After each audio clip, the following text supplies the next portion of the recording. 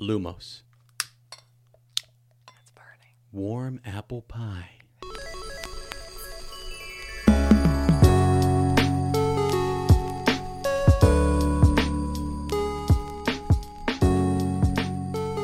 Hello, friends. Welcome to Shell Cottage Radio, a cozy Potter podcast. I'm your host, Ezra, a.k.a. Bill, also known as your friendly tech wizard, former captain of the Hufflepuff Quidditch team, the flannel wizard, yours truly, me.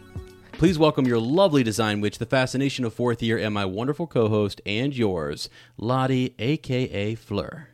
Hello, fellow Potterheads. We are broadcasting to you from our beautiful little shell cottage on the outskirts of Tinworth of America.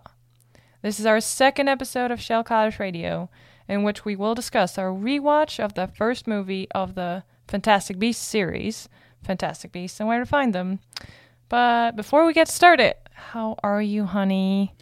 I'm wonderful, sweetie. You know, I also want to clarify something, too. When I do my intro, I say I'm a friendly tech wizard, okay? Former captain of the Hufflepuff Quidditch team, the flannel wizard, yours truly, me.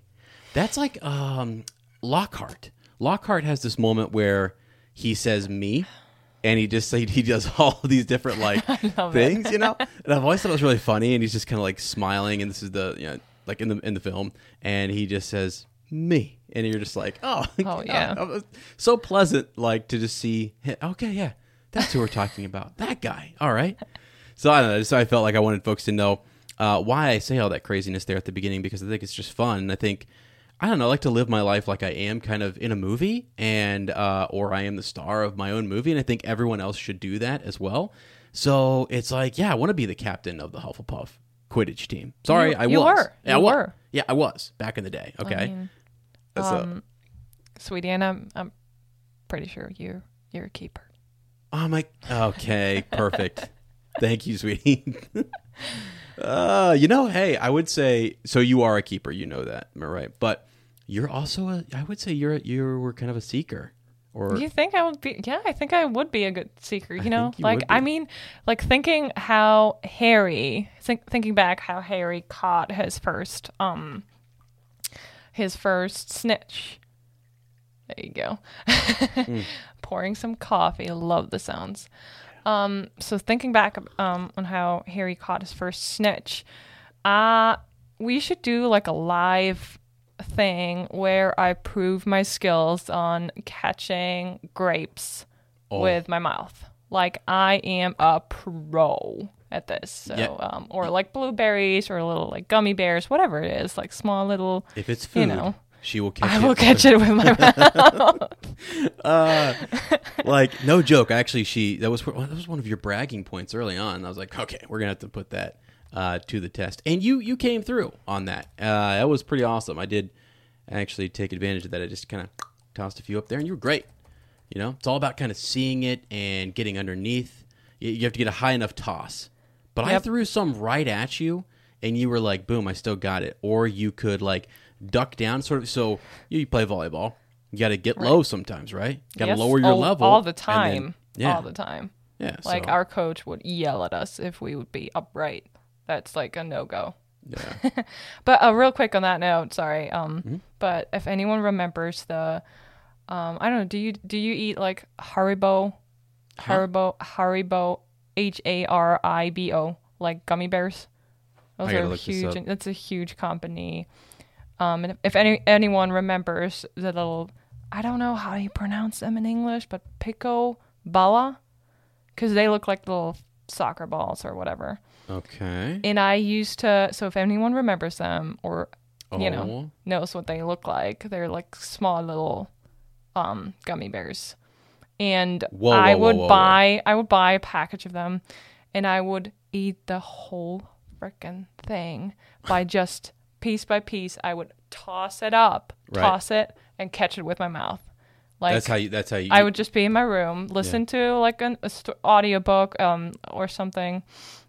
Love to do that, and just toss them and catch them with my mouth and finish the whole thing, the whole package. Okay. See, I feel like, and I would love to get some feedback on this from anyone who listens, because I actually think if you were my roomie and you were just chilling there on the bed and you just thought you were cool, you're like, yeah, watch this. I'm just gonna. Like I don't know. I would try something with a magic, I don't know, charm or something just to make, because you think you're so cool. You're like, oh, it's like 15 in a row, 16 in a row. I was like, it would get annoying to me. I'd be like, I don't know. You think you're so cool over there? You can catch all these gummy bears. They're actually gold bears, though, sweetie. If you look the original, yes, they are gold bears. But there's so many different kinds. If you go to a German supermarket, you will. Yeah. There's a whole section on just Haribo.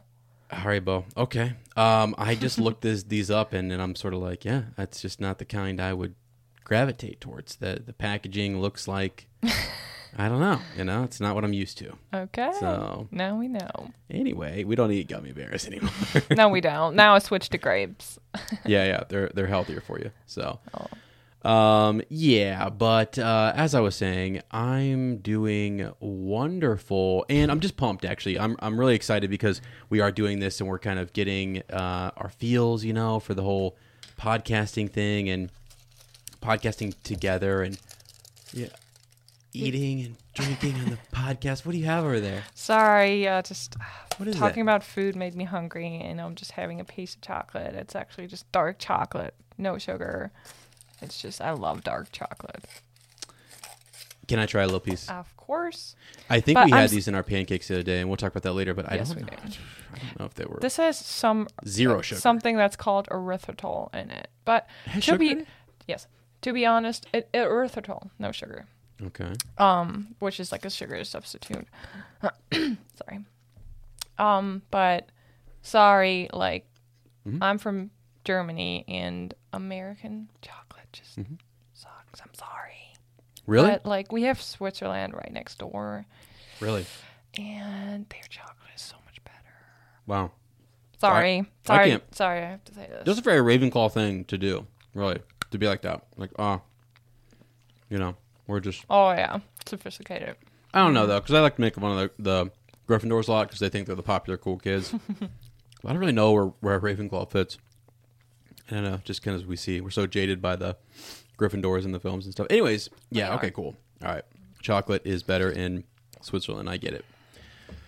All right. No, that was really good, though. This is some dark chocolate with coffee, which is a favorite of ours. Mm-hmm. And, so anyways, sweetie, I am doing absolutely fabtastic. How are you doing? Oh, yeah, I am doing fantastic.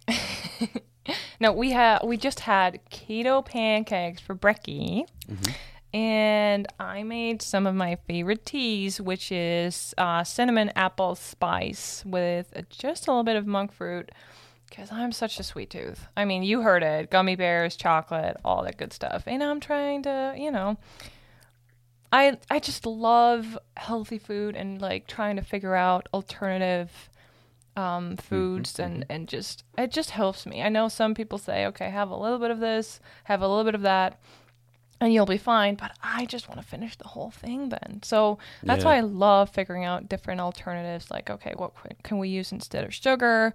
What can we use instead of flour? All that good stuff. It's so much fun. Right. And we're foodies. I mean, we said that in the first episode. I'm half Hufflepuff almost, and you're a Hufflepuff, so we're definitely big on food. So yeah, but yes. We also raise our hands on this podcast too. So if you come over to the video version, you will see that I raised my hand to get in here real quick, which I think is just polite. All right. But sweetie, I just wanted to say there's so much food up here on this table with all this equipment. It worries me a little bit because if you guys saw this, maybe we'll post once we get kind of we can post something on Fleur and Bill, right? Where you guys can follow us over on social media. But we've got like a full thing of coffee. I was like, I'm going to, this will make sense in just a second. But I was about to go pour some coffee before the show. And Lottie was like, no, what are you doing? Like, right? Sorry. She's also getting used to the mic right there. So sorry if we just laughed in your ear. Just banging left and right. Can't get that out. No, I'm not going to. See, this is the thing. You gotta be. I'm sorry. This is a one take. You gotta roll with it. No, it's honestly pretty good. So her microphone too is also Lottie goes up and down in dynamics, so I have to like turn it up really nice and crackly, nice and hot. Mm-hmm. And so sometimes, just getting used to that whole whatever. But Sorry. my whole point was I had to bring over some coffee so I could pour it on the show, and it's going to make sense because we're going to introduce something pretty cool later on in the show. Or right now, I don't know what we're going to do. You don't know what's going on. I never know what's, it's episode 2. So, I mean, or 1. Yeah, I mean, like, What was that? Just don't mind our magical kitchen, just doing its thing, It's cleaning up the dishes on its own. We, Thank God. Some spells on it, and it's frying some eggs for later. Seriously? Just imagine Molly Weasley's kitchen at work behind us. So if you hear some kitchen sounds in the background, don't worry. It's just our kitchen cleaning itself up. Wow. And we just love ambient sounds. I really, last year, I think during the pandemic and me writing my papers for university, I discovered like ambience channels on YouTube, and I absolutely fell in love. So all of this started probably with like just fire crackling in the background, right? That's the whole like, or like you see a fish tank, an aquarium or something. Yeah. But now there is like a whole like people design a whole like cafe with all the good sounds of the coffee machine, of like coffee pouring. You see the steam, you hear distant people talking. And I just put that on whenever I needed to write papers or study for something. And I loved it. And then I discovered like there is actual like channels that focus on stuff like Harry Potter, and they will give you like the Harry Potter Gryffindor common room, or like whatever common room you want to be in. And I was like, this is awesome. I love this. And I'm a little artist. I love using Procreate on my iPad. Do you want to say something? I do. I just want to say you're a fantastic artist.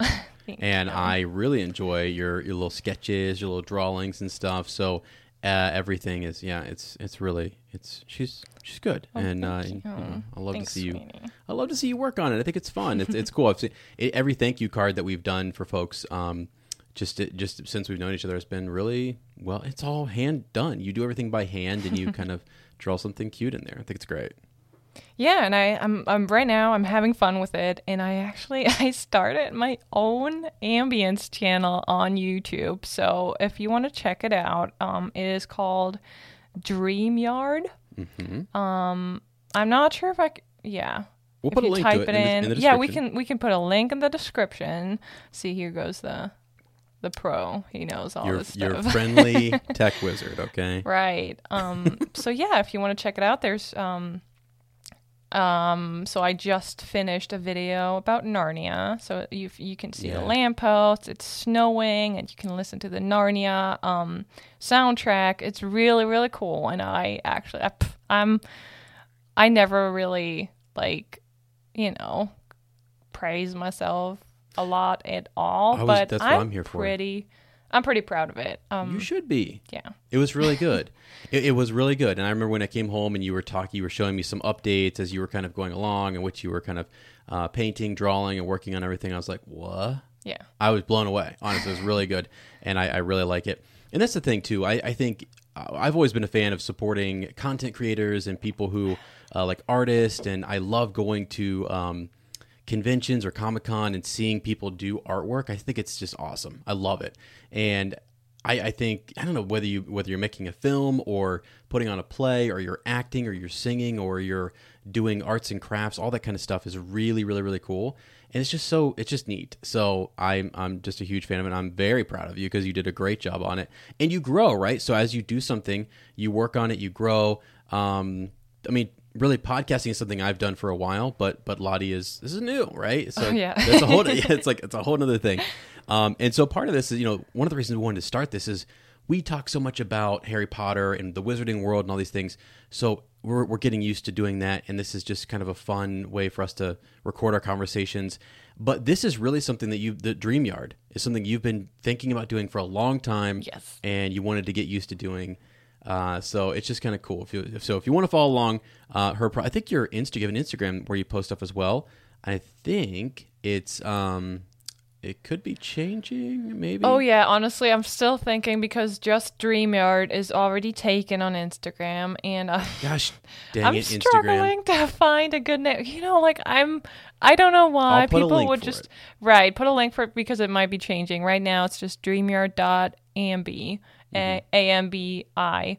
But I don't know. It might be StreamYard.ambience or StreamYard art, because I want to kind of post different pieces of art that I make along the way. So we'll see how that goes. And it's just cool. So if you're into fantasy art and stuff like that, I think that's pretty cool. So, and over on our YouTube channel, we do all sorts of stuff over there. It's just kind of our little couples YouTube channel. We're going to be tossing all sorts of different things. There's a link for that as well, which is just our Fleur and Bill channel over on YouTube and good stuff. And I have a secret project I'm working on that I'll share with you guys later, which is going to be a lot of fun. It's super easy, right? It's just super easy. Sorry. It's a super easy plug. It's actually called Super Easy Lore, and I'll put a link for it later as well, too. You guys can check it out. All right, sweetie. Wow. So I think this is only the second episode. It's a pretty good long intro there. I know. People are like, oh my God. Now I understand because it's just fun to chat, and catch up. I mean, we live together, but it's nice to have a catch up on what's important in our lives and just talk to you about it. Yeah. It is. Well, and also too when we're setting up. So it's funny. I've been able to share kind of my behind the scenes with Lottie and how I set up for other projects. And we're actually doing something where if you guys want tips and tricks on podcasting or microphones or cameras and stuff like that, anybody's into content creation, I also do playlists and stuff over on YouTube for that because she's been able to see this whole behind the scenes thing. And it's been sort of like, okay, we're like quietly working away for like the last 2 hours or whatever.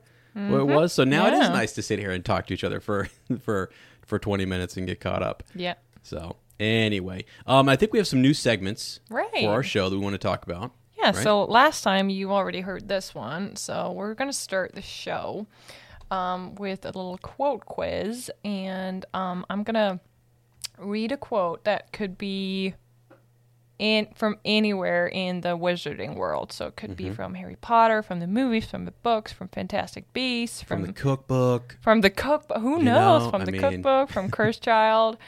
So from Quidditch Through the Ages, maybe. And you got to know. Yeah, you got to find out. So Ezra or Bill. I got you guys. Bill will guess who that quote was from. So today's quote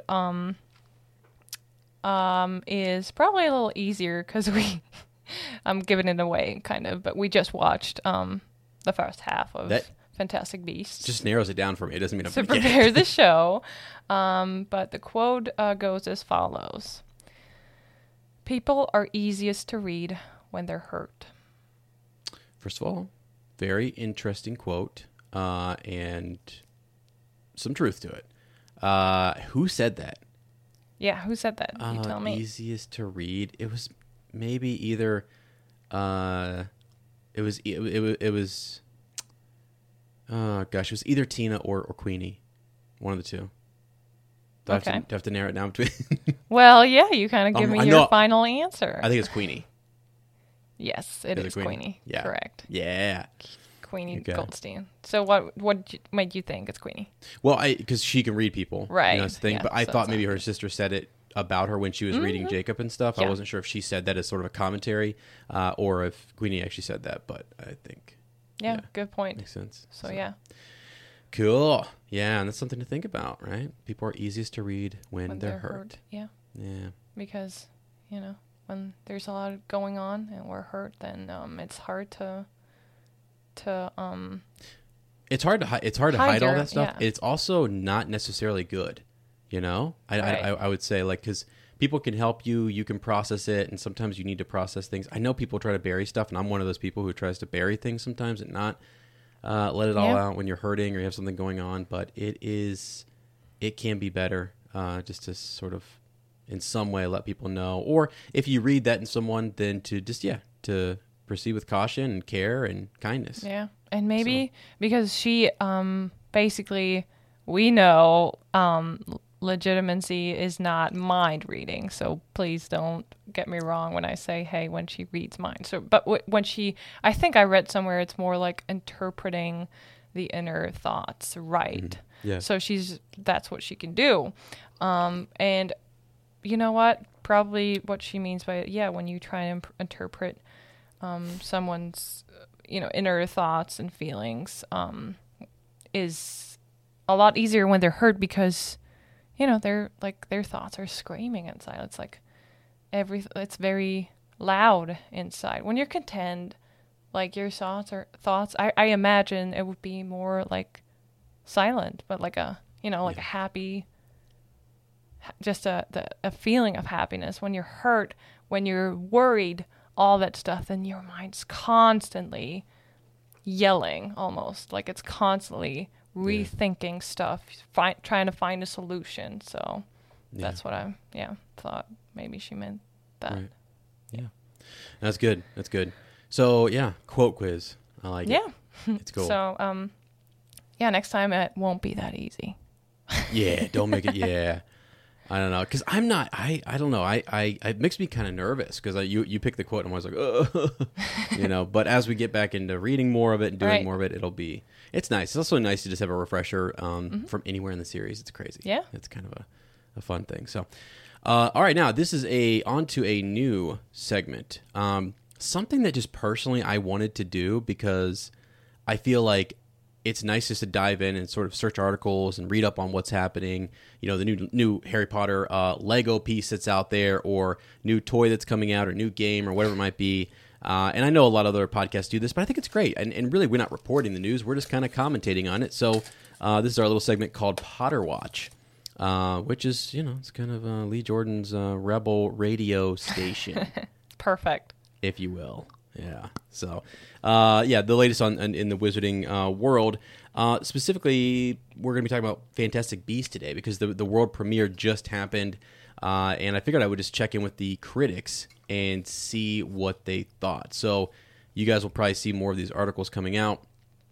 But I just looked at Screen Rant, who kind of is also commentating on and kind of compiled some of the criticism or just the thoughts out there. So I thought this was interesting. I want to read a little bit here. When the first movie came out, which we're going to be talking about part 1 of the first movie today, but it had some criticism. It still was like it quadrupled its budget. It's like internationally or like worldwide. So it did well in terms of money. There were some people who were kind of like, okay, I'm not really sure about it. It was the second film that actually did worse. It was labeled rotten by Rotten Tomatoes, right? And so it was kind of like, oh shoot, we're going from like sort of a mediocre start, but overall pretty well praised by I think Potter fans, But when you look at like film critics and stuff out there, they're kind of like, okay, what is this? And what was really nice about the first film, and we'll talk about it later, is this sort of foursome, right?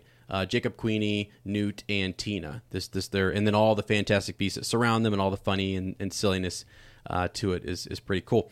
So the next film, though, really people felt like it wasn't. There was a lot of turmoil in terms of like Johnny Depp and just some of the content, some of the things that actually happened in the film were pretty dark, and there was this weird sort of not weird.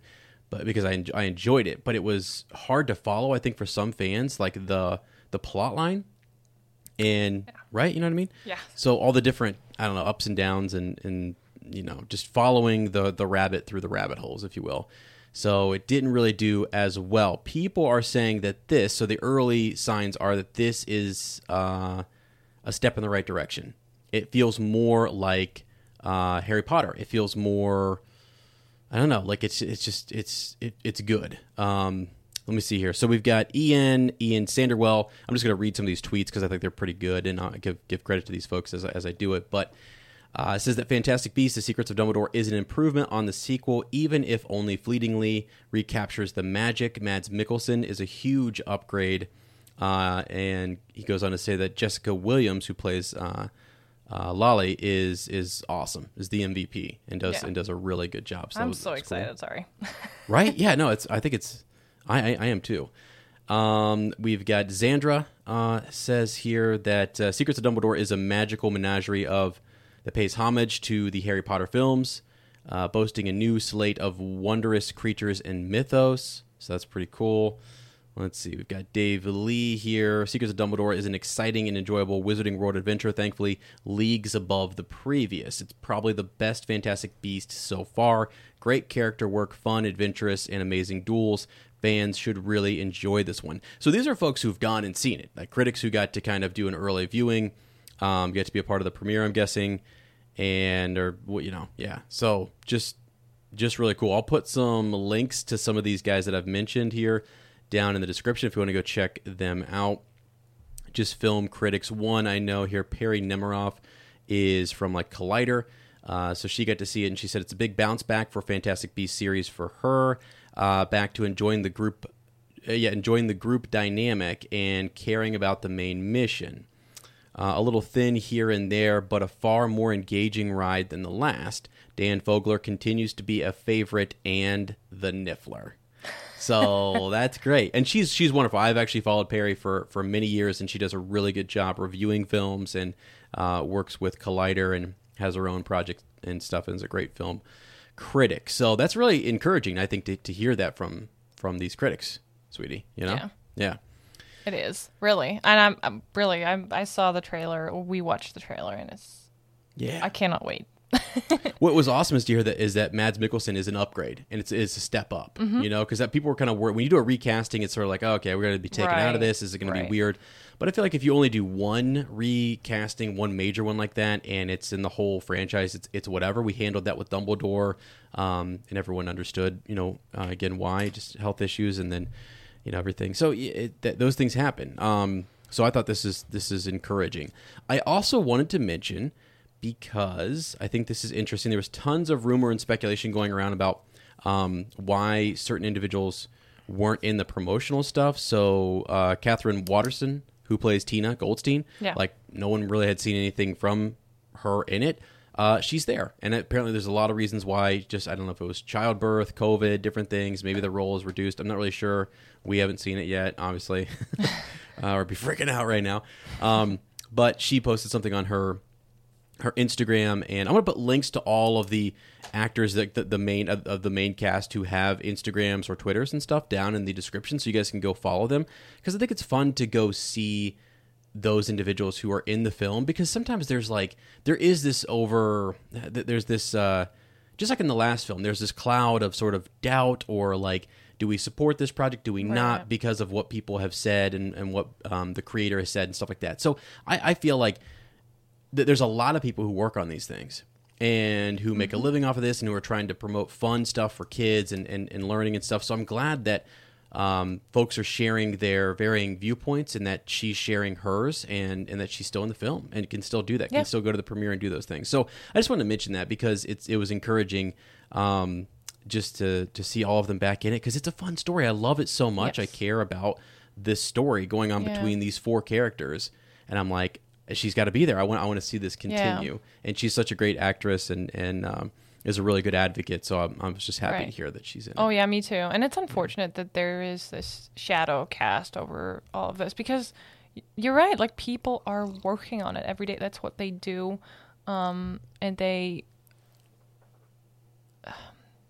I don't know, by saying every person who works on this supports a certain opinion or viewpoint, then you got to be able to detach their work, their art. I mean, they're artists. Like, a film is a piece of art. So some of them work for studios. You have to remember, we always think of the actors, right? But some of them just do the costumes and the design stuff, and their whole livelihood is attached to a studio, and the studio decided to work on this project, or was hired for it, or whatever, and that's interesting. I remember I've actually talked to a few people who are like behind the scenes actors, who have done some work on cosmetics, or sort of the prosthetics, I guess is the word, and stunt doubles and stuff like that. So that it is really interesting to see how they get hired and all the work that they do, and they're really not credited.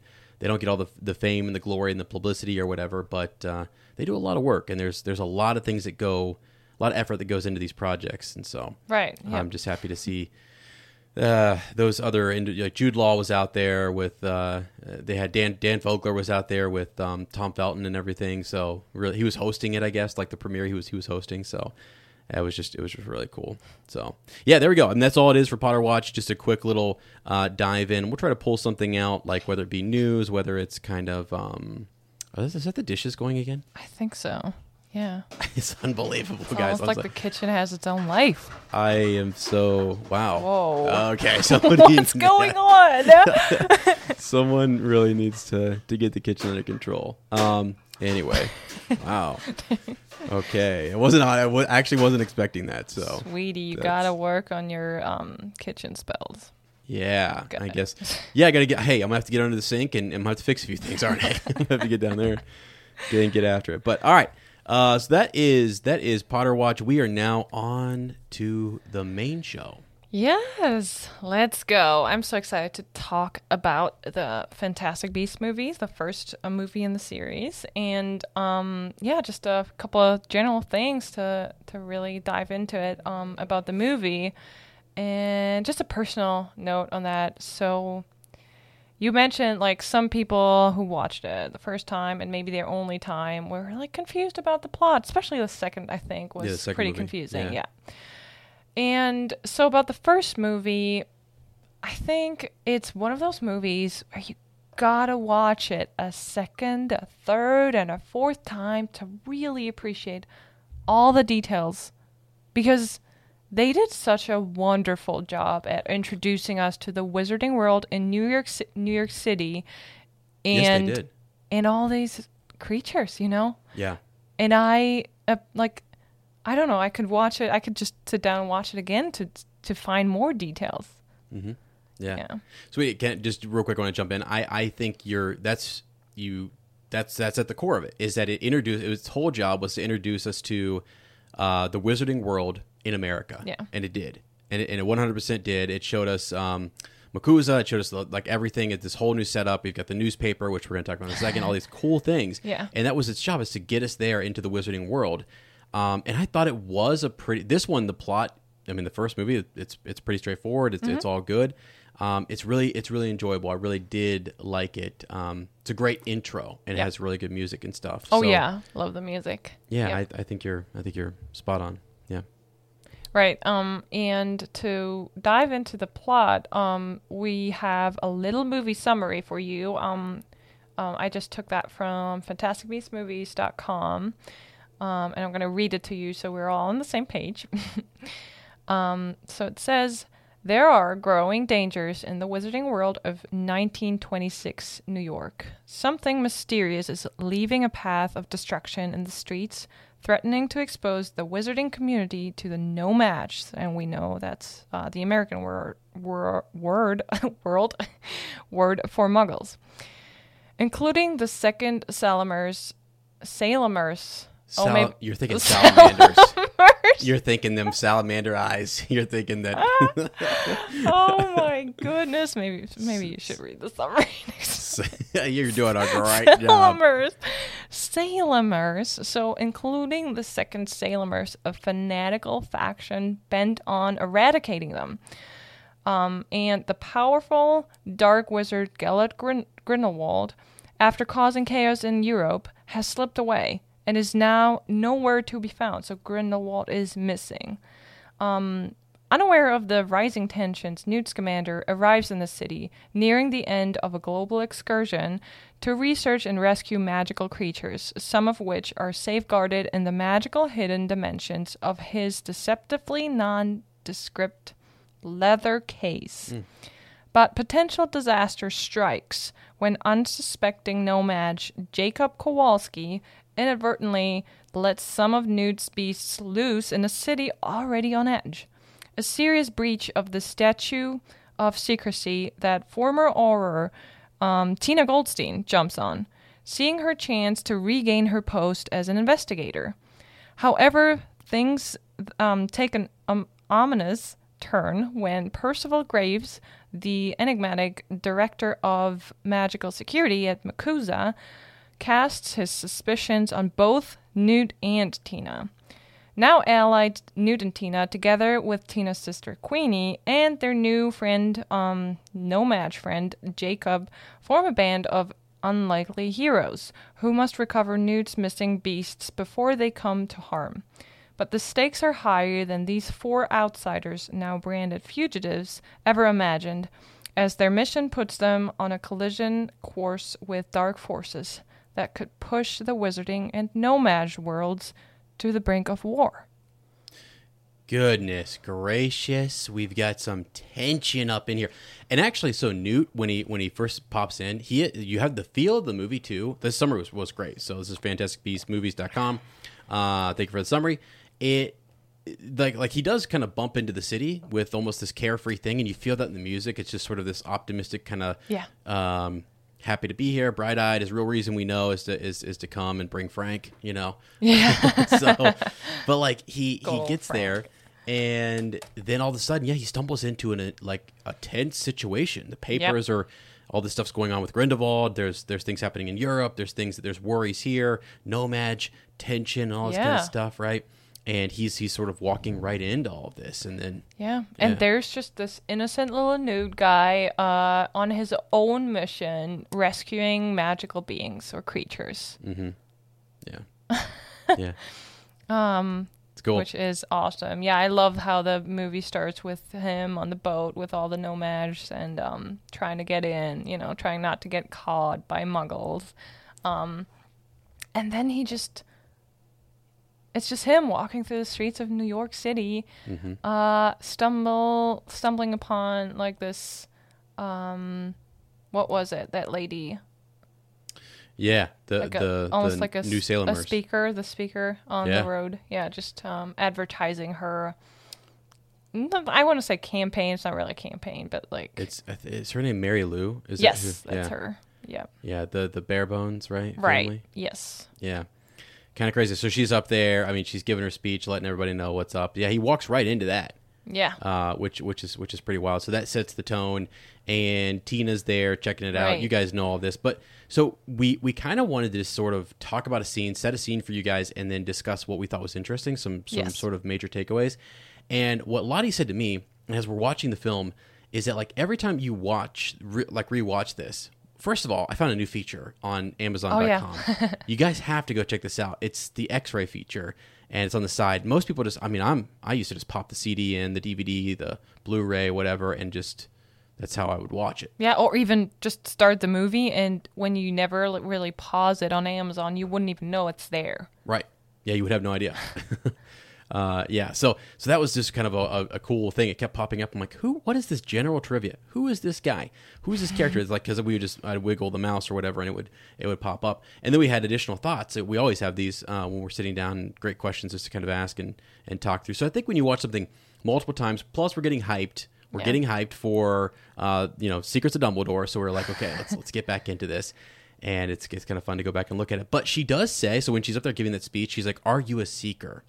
Right? Remember yes. she says that? Yeah. And he's like, "Oh, more of a chaser, actually," right? Some double meaning there. Right. Quidditch connection, which I thought was pretty cool. Interesting that he would be a chaser. Do you think he played Quidditch when he was at Hogwarts? Yeah, he says he's more of a chaser. I'm not so sure that he did. Maybe he tried out Well, you know how kids play just when they're growing up, right. Ron and his brothers play all the time. I think it's probably one of those things. Yeah. But yeah, and it's really funny too to me. It's the Niffler. It's the creatures. It's actually Jacob, and it's Jacob's sort of not interference. Really, it's him. It's those two colliding together, and it's the Niffler taking him into the bank. That's the whole issue. Right. Yeah. Right? He had his own plan. He had his own thing and everything. But yeah.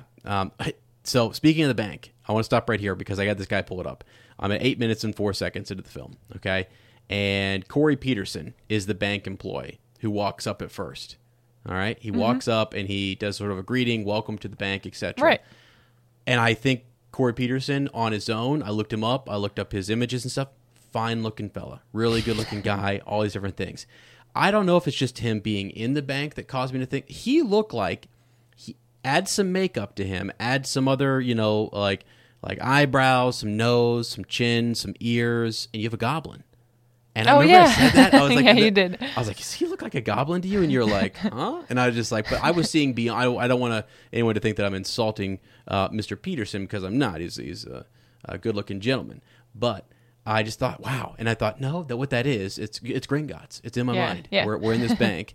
And I thought it was kind of an interesting place for us to start, too. Yeah. Harry goes to Gringotts. We hear all about it in the first film. Yeah. And then we're right back in a bank here. Right. Even though it's a no-maj bank. Right. Still and cool. Do you hear that? Oh, yes, I do. So that's not a planned ambient sound. This is where we get to learn something. Yeah, you can actually just... It's fine. It's called electronical interference. Or ghosts. We don't know. It could be a ghost. But when cables get crossed on the podcast, that happens. So, sweetie, just so you know, that might happen. Don't panic. Okay? Don't do a full stop. It'll be okay. It just means that you put something next to an electronic device. Okay, sorry. Yep. Yeah, it's probably a ghost, though. All right. Yeah, what I wanted to say about that, it's not the opening scene, but the beginning of the movie, and I kept thinking how cool, and I mean, there's so many Jacob fans out there, and even the actor is awesome, but I think just Jacob is awesome because he's just normal, and he's just trying to change his life and pursue his dream of this bakery. Right. And I'm almost crying here because this poor guy's just having such a rough day. He just got turned down.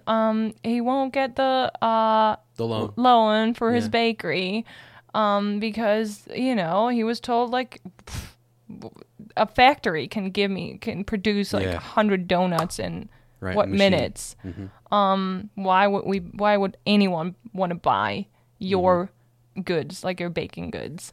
Yeah. And you see that his case is full of samples and stuff he made. So hard on that. Right, his grandma's recipes. Oh, I mean, nowadays people would what do you call it? Like when people would, in German we would say they would run. I'd love to hear it. Run in die Tür einrennen.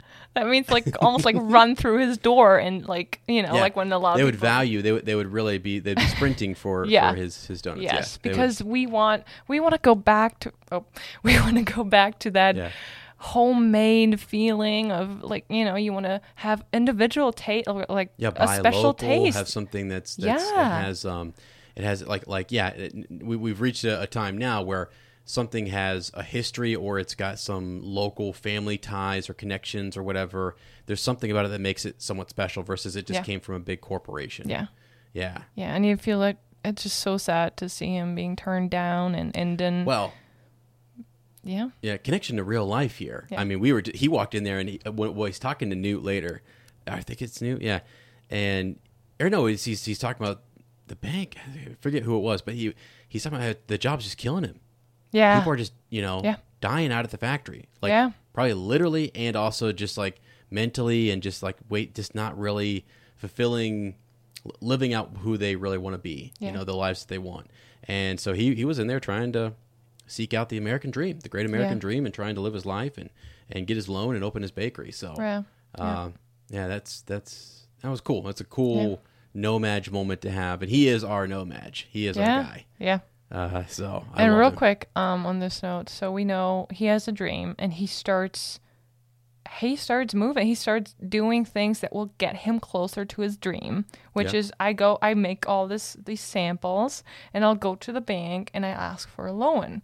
Well, that day he got turned down, but because he started all this, he met all these people along the way. Mm-hmm. And guess what? Later on, he ends up opening his bakery because he didn't keep his dream inside.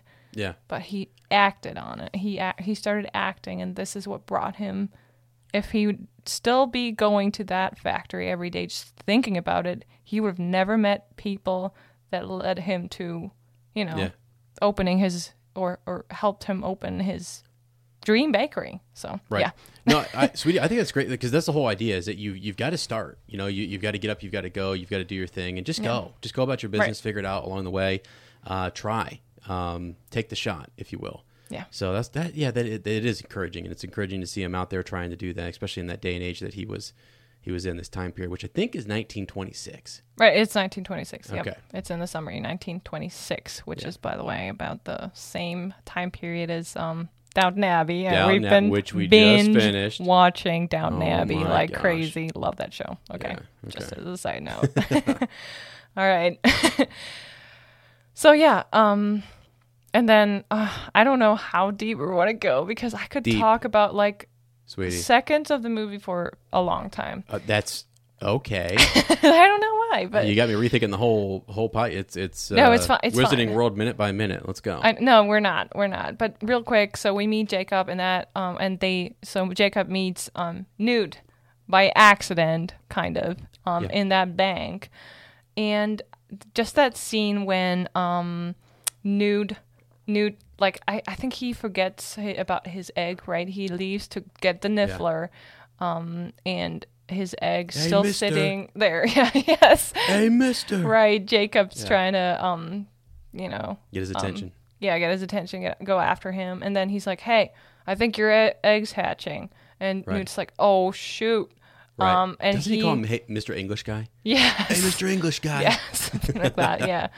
And then Nude just casts a spell. I don't know what he does. Like that. All of a sudden, Jacob's flying towards him, and they apparate. And I was just like, and then they appear in that staircase, on that staircase, and like, Nude's all worried about the egg hatching, and Jacob's like trying to process what just happened. Yeah. And I tried to imagine. So what I'm really good at, like, what do you call it when you like good at, kind of like trying to feel what other people feel in a certain situation. Oh yeah, you've got like empathy. Yes, right? Like yeah. Yeah, you're empathetic. So I'm trying to feel what he feels like in that moment. You're like, your brain is trying to tell you, no, that didn't happen. You just imagine what happened. But that feeling of you, I mean, it's not even a second. It's just like fractions of a second in which all that happens. And he gets pulled and they apparate. And it's like, just try to close your eyes and imagine that feeling of being like, whoa, like everything is moving right now. And all of a sudden you're standing here and all of a sudden you're, standing on a staircase. Wow. Like, wow. That moment. What are you doing right now? Hold on a second, because you know what I just did when you were describing that? Let's step back here a second, because I hope you do this more. Because to actually, especially when it's magic is involved, because I used to do this when I would think about Star Wars or the Force. I would think about what would it feel like to actually levitate stones. Yeah. You know what I mean? Yes. Like, what would it feel like to actually do that thing and hold the lightsaber? Yeah. I told you, I used to pretend, my mom would see me out in the backyard, and I'd have my stick on one side, and I'd be like, right? And then I would jump over and I'd play the other person, right? So yeah, to actually be in that moment, and that's what I think is really cool about actors, and I think we all sometimes like to watch them, and we like to watch film and stuff, because I'm watching Jacob here. I've this pulled up here when they're down in the vault, and he's even looking back at Mr. Bingley after he's been petrified or whatever, kind of. Yeah. Right? Yes. And he's got the full bind, the full body bind curse on him. And he's just like, Mr. Bingley. And I'm sitting here thinking, like, he does a great job of what would this person feel like if he really saw someone be attacked by a magical spell. Yeah. And just like all of a sudden stiffen up and then fall backwards. Yeah. And he saw this guy use a wand. Huh?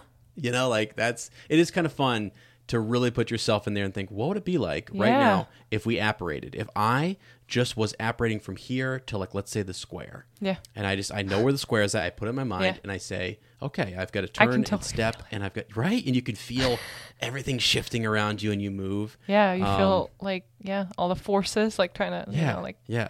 Because I feel like to write it, you would have to kind of think through that stuff, right? You have to think like, okay, what would it feel like to apparate or to move somewhere, and how's that all going to work? Yeah. That's why I love world building. I love the idea that you get in there and you think about what's it going to look like, feel like, smell like, taste like, all that stuff. Yeah. Yep. Cool. I love doing that. Just, That's fun, sweetie. Wanted to mention that. And I used to do it all the time as a kid. Like, imagine what it would be like to fly, just actually fly. I love that. Yeah. Anyways, that's another story. Yeah, and after that, we know that so Jacob and Newt are having a little. So Newt's trying to obliviate Jacob. Jacob gets away. Right. Newt didn't manage to obliviate him. They get suitcases mixed up. And then Tina is like on the whole time. Tina is following Newt because she's on to him. Like she's this guy looks suspicious. What's he doing? Right. So finally she catches him. She's like, sorry, I gotta arrest you because you're not like he's not registered. His wand's not registered in the States. What is he doing here?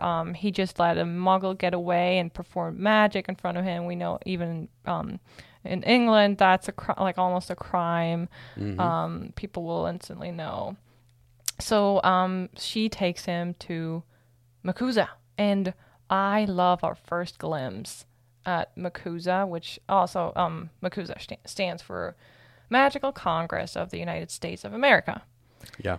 And it is not the Ministry, right? So it's different. Sometimes we're like, okay, this is the equivalent of the Ministry in England, but it's not.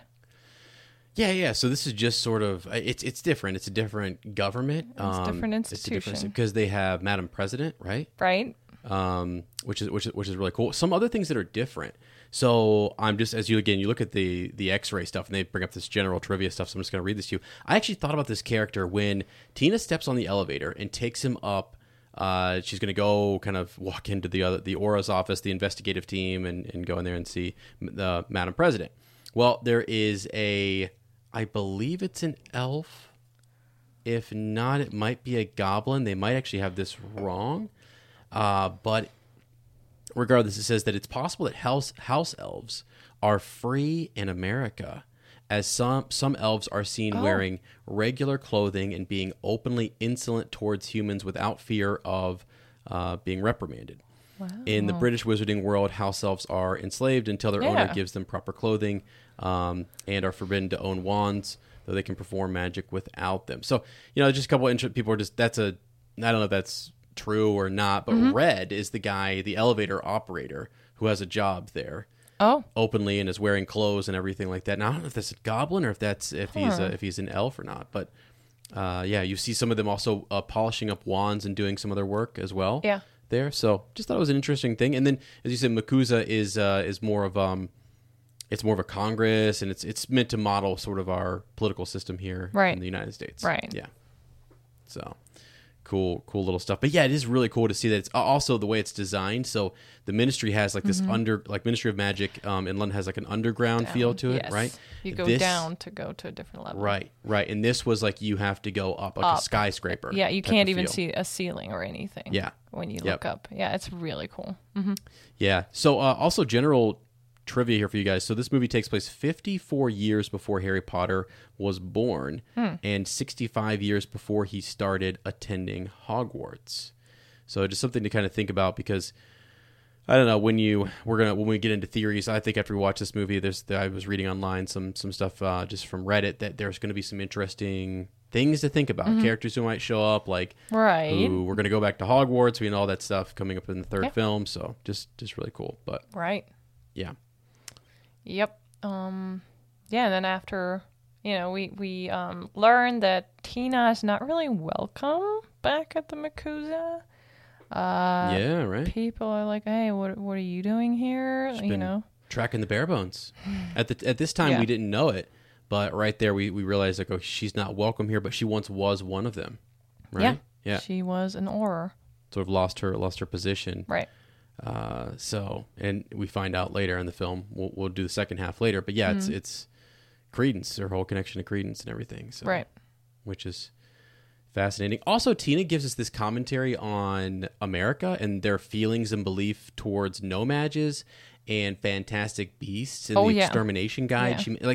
She's just saying these things, and she's a sweetheart, right? And Newt is realizing, like, again, he is, I don't know, just he's different than everyone right now. Like even probably over in England, they're more not as understanding with Right. Fantastic Beasts. Like he's setting out to really change people's minds about Yes. this. And so to see her just kind of like, well, no, this is just the way it is. I'm just I'm like everyone else. I'm fitting in, which is another commentary on society and those people who do want to kind of step outside of what is normal, change the status quo a little bit and stuff. Like Newt's one of those people. Yes. I love how he says he's gently trying to educate his fellow wizards and witches on, Fantastic Beasts. And I love that he puts it that way. Yeah. I'm always I know for a fact, and I teach high schoolers. I think about like where I am now is I want my students to grow far beyond where I'm at, right? I want them, and I want our children to grow far beyond where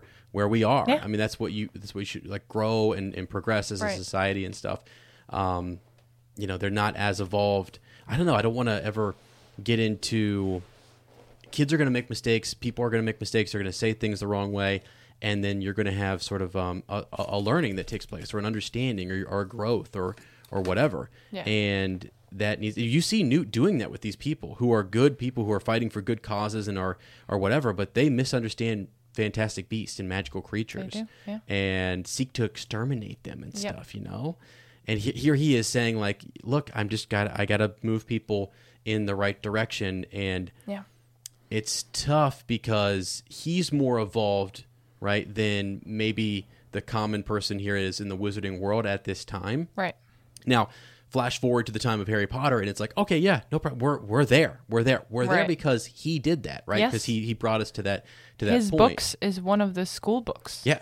Yes, we're going to teach and learn about this. the guy who was sort of expelled, or when he talks later on, he gets in trouble at school. Why? Because he was doing things that were outside of the status quo, outside of what is normal, and it takes a certain amount of bravery and real commitment and grit to kind of do that, and insight and vision and all sorts of things that is awesome. So I always just say, no matter what the topic is, whatever the cause is, it's kind of like just remember. Because I'm an educator, and I just believe in educating folks and helping people get to where you are. And I love that his approach to this is a gentle sort of guidance, a guide by the side, that I'm here and I've got to help you get here. Because if that's really at the core of who you are and what you want, and you're really trying to take people there, you have to think on that. Not the whole, I don't know, like Newt is never trying to attack or hurt anybody because they don't see his way. He's really just saying, no, at his core, in his heart of hearts, he wants you to get there and understand these creatures better and have a greater appreciation for them. And through his spirit, because he's not taking that other approach and not resorting to violence or evil ways or means almost or like the bare anger. bones. Yeah, exactly. Yes. Then you're kind of like, your cause is more, we're like, okay, this person is a good person, and through there's something, they're really earnest, they're really sincere about their cause or whatever. And I think anybody who is backing something or is pushing our society in a better direction, just stay sincere and really have a desire not to go out and again, I know there's fights that have to be had and things like that or whatever, but at the same time, it's like the spirit of it, I feel like, needs to be a real positive one that takes us forward. Like and I love seeing Newt as that guy. Yeah. So me too. Yep. Okay, now we get into some real interesting. You wrote down. I'm just looking at some of your notes here. So this is so great. Lottie has some pretty detailed notes. Like we're thinking throughout the film. We're watching it. She's typing stuff down. The girls invite the boys over, even though they're not supposed to. Yep. And I thought it was really kind of funny because we just got done watching Downton Abbey, and there's this whole social thing. Like Bridgerton.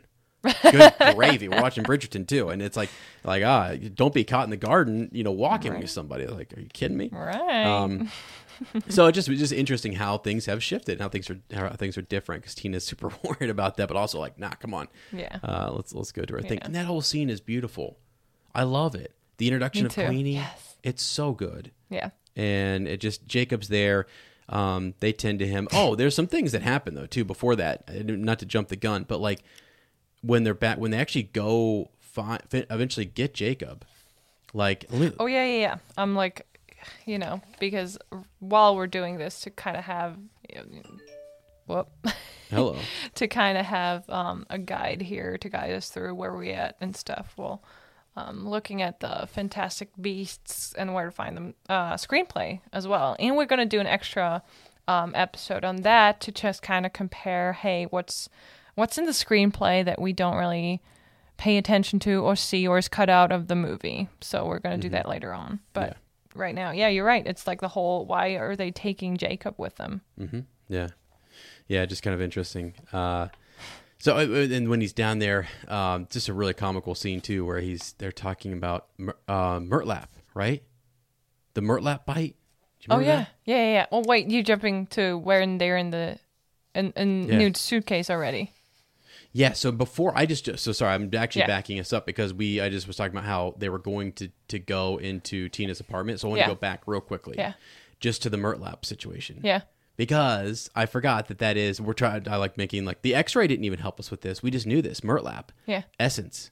The essence of Murtlap. Isn't that a thing? Yeah, that's what Hermione uses for Harry to cure his, When he splinched. No. That's when, maybe also when they splinched, but before that, when he was in detention with Umbridge, writing down that he's a liar. But it's a healing thing, right? Oh, I must not tell lies. And then that is on his arm. And yes, it's a healing essence. Yeah, it's a healing thing. So I thought it was cool because like this thing attacks Jacob and it's definitely not healing him or whatever, right? It's like he must be somewhat allergic to it. I thought it was funny because it's supposed to be a healing thing that we use later on in Harry Potter. But first it's this little creature that's like jumping out and attacking Jacob. So sorry, go ahead.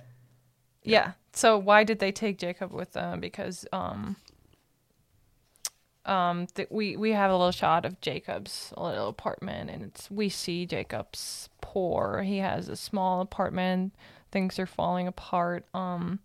He's single. He's just on his own. Yeah. He's devastated. His day was, bad rough.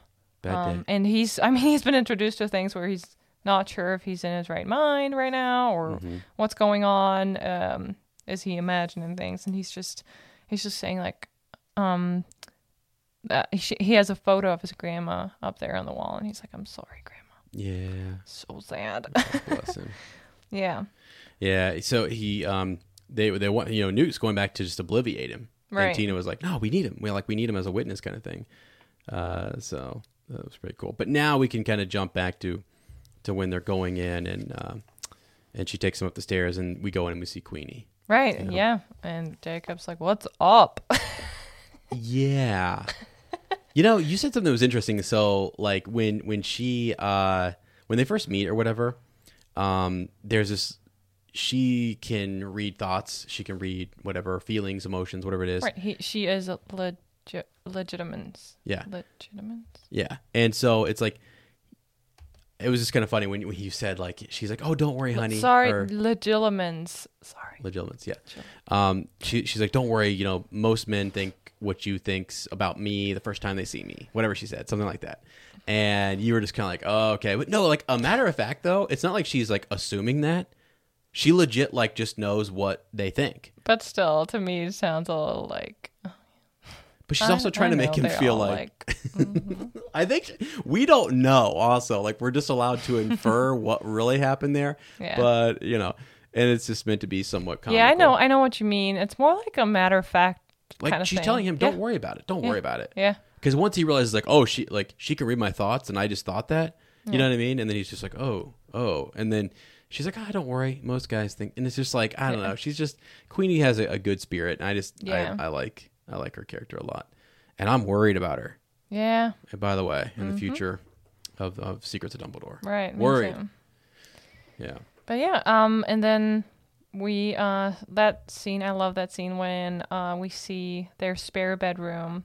There's 2 little beds for Jacob and Nude. And Tina comes in with a tray and hot cocoa. Mm-hmm. That's so nice. Yeah. And yeah, we see Queenie later on. She's like, "But we brought them we made hot cocoa for them, and why did they leave?" Mm-hmm. But what we're really seeing here is Nude's kind of like, he doesn't want to drink it. He's like, I don't know, just he's turned towards the wall, and Jacob's sitting in his bed reading a book, and we're like, this is so cool. Just take the time, stop the movie for a second. And what's he reading there? What is Jacob reading? What kind of books are on the shelf next to him? All that good stuff. We tried to look up what is he reading there. Do I have I don't. It is on. Yeah, because you can actually see the title. You can see the title of that, and you can even see there's a volume of books in the background as well. Yeah. So great. The folks have gone in and kind of like pointed these things out and figured out what they are. But before that, while you look it up, the song as they come in is "You're the Cream in My Coffee" by Ruth Etting. Yeah. And I think it was just kind of a cool. They say this is a goof actually because the film is set in 1926 and she doesn't record that song until 1928 or something, or 29, not even sure. But I just thought the name was cool. "You're the cream in my coffee." And here we are drinking our coffee, right? Shaw Cottage Radio, getting after it. But yeah, just a really, really kind of a cool connection, a cute thing. Yeah. And I found the book that he's reading. So it's called Cassandra and Her Cat Gustavus. Right. And I mean, it says it's a wizarding novel written by Elizabeth Scintilla. And it was presumably the story of the titular. What's titular, sweetie? No idea. Cassandra and Her Cat Gustavus. Anyway, I think it's kind of cool. Like, I mean, they just make up a book that he can read that is an actual book now in the wizarding world. So just to make it come more alive, what kind of books are they reading? You know? Yeah. I think that's so cool. Yeah. And they made a cover for that. I mean, they could have just given him one of the newspapers. Right, yeah. They already made. Right. They didn't have to do that. Here we go. Yeah. So the other books that are in there as well. So the brightly colored books seen on the shelf behind Jacob during dinner. So this is actually during dinner, right? So you're talking about on the bed. Yeah. The book that he's actually reading. And then there's books behind him, 7 volumes of Chadwick's Charms, the American equivalent of the standard book of spells used in Hogwarts. An interesting connection with the Harry Potter series in that the author of the book, Chadwick Boot, I think this is coming up, right? Yeah. So Chadwick Boot was the elder brother of Webster Boot, who became an ancestor of Harry's schoolmate, Terry Boot, upon his return to England as a pioneering aura. The brothers were the adopted sons of Isolate Sayer and her husband, James Stewart, founders of Ilvermorny. Sorry, a deep connection there. Come on. This is so cool that this is all so... I mean, I know people have criticized, oh yeah, everything ties back to Fantastic Beasts and like this is the son of this person and like they all are connected. But I mean, this is what the author that this is what we're shown of the world. And there's other families, other countries, other parts in that world that we don't get to see in the book or the movies. But also we know, I mean, probably the wizarding community or the wizarding population is much smaller, I would say, than the Muggle population. Because when we see how many students are, I think every wizard or witch gets an invitation or a letter from Hogwarts, right? When they turn 11, right? In the UK. Okay. Not like around the world, but in the UK. Uh-huh.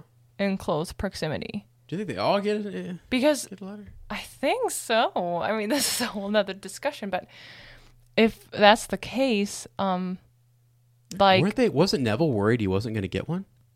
Oh, yeah. And it's so funny that you say that because that's something I'm going to, I'll talk about Neville later on, but... Okay. Yeah. But I think just because they didn't know if he was a squib. That's right. Yeah. They were thinking, is there enough magic in him to be a wizard? And that's so funny that you bring that up because I'll talk about that later.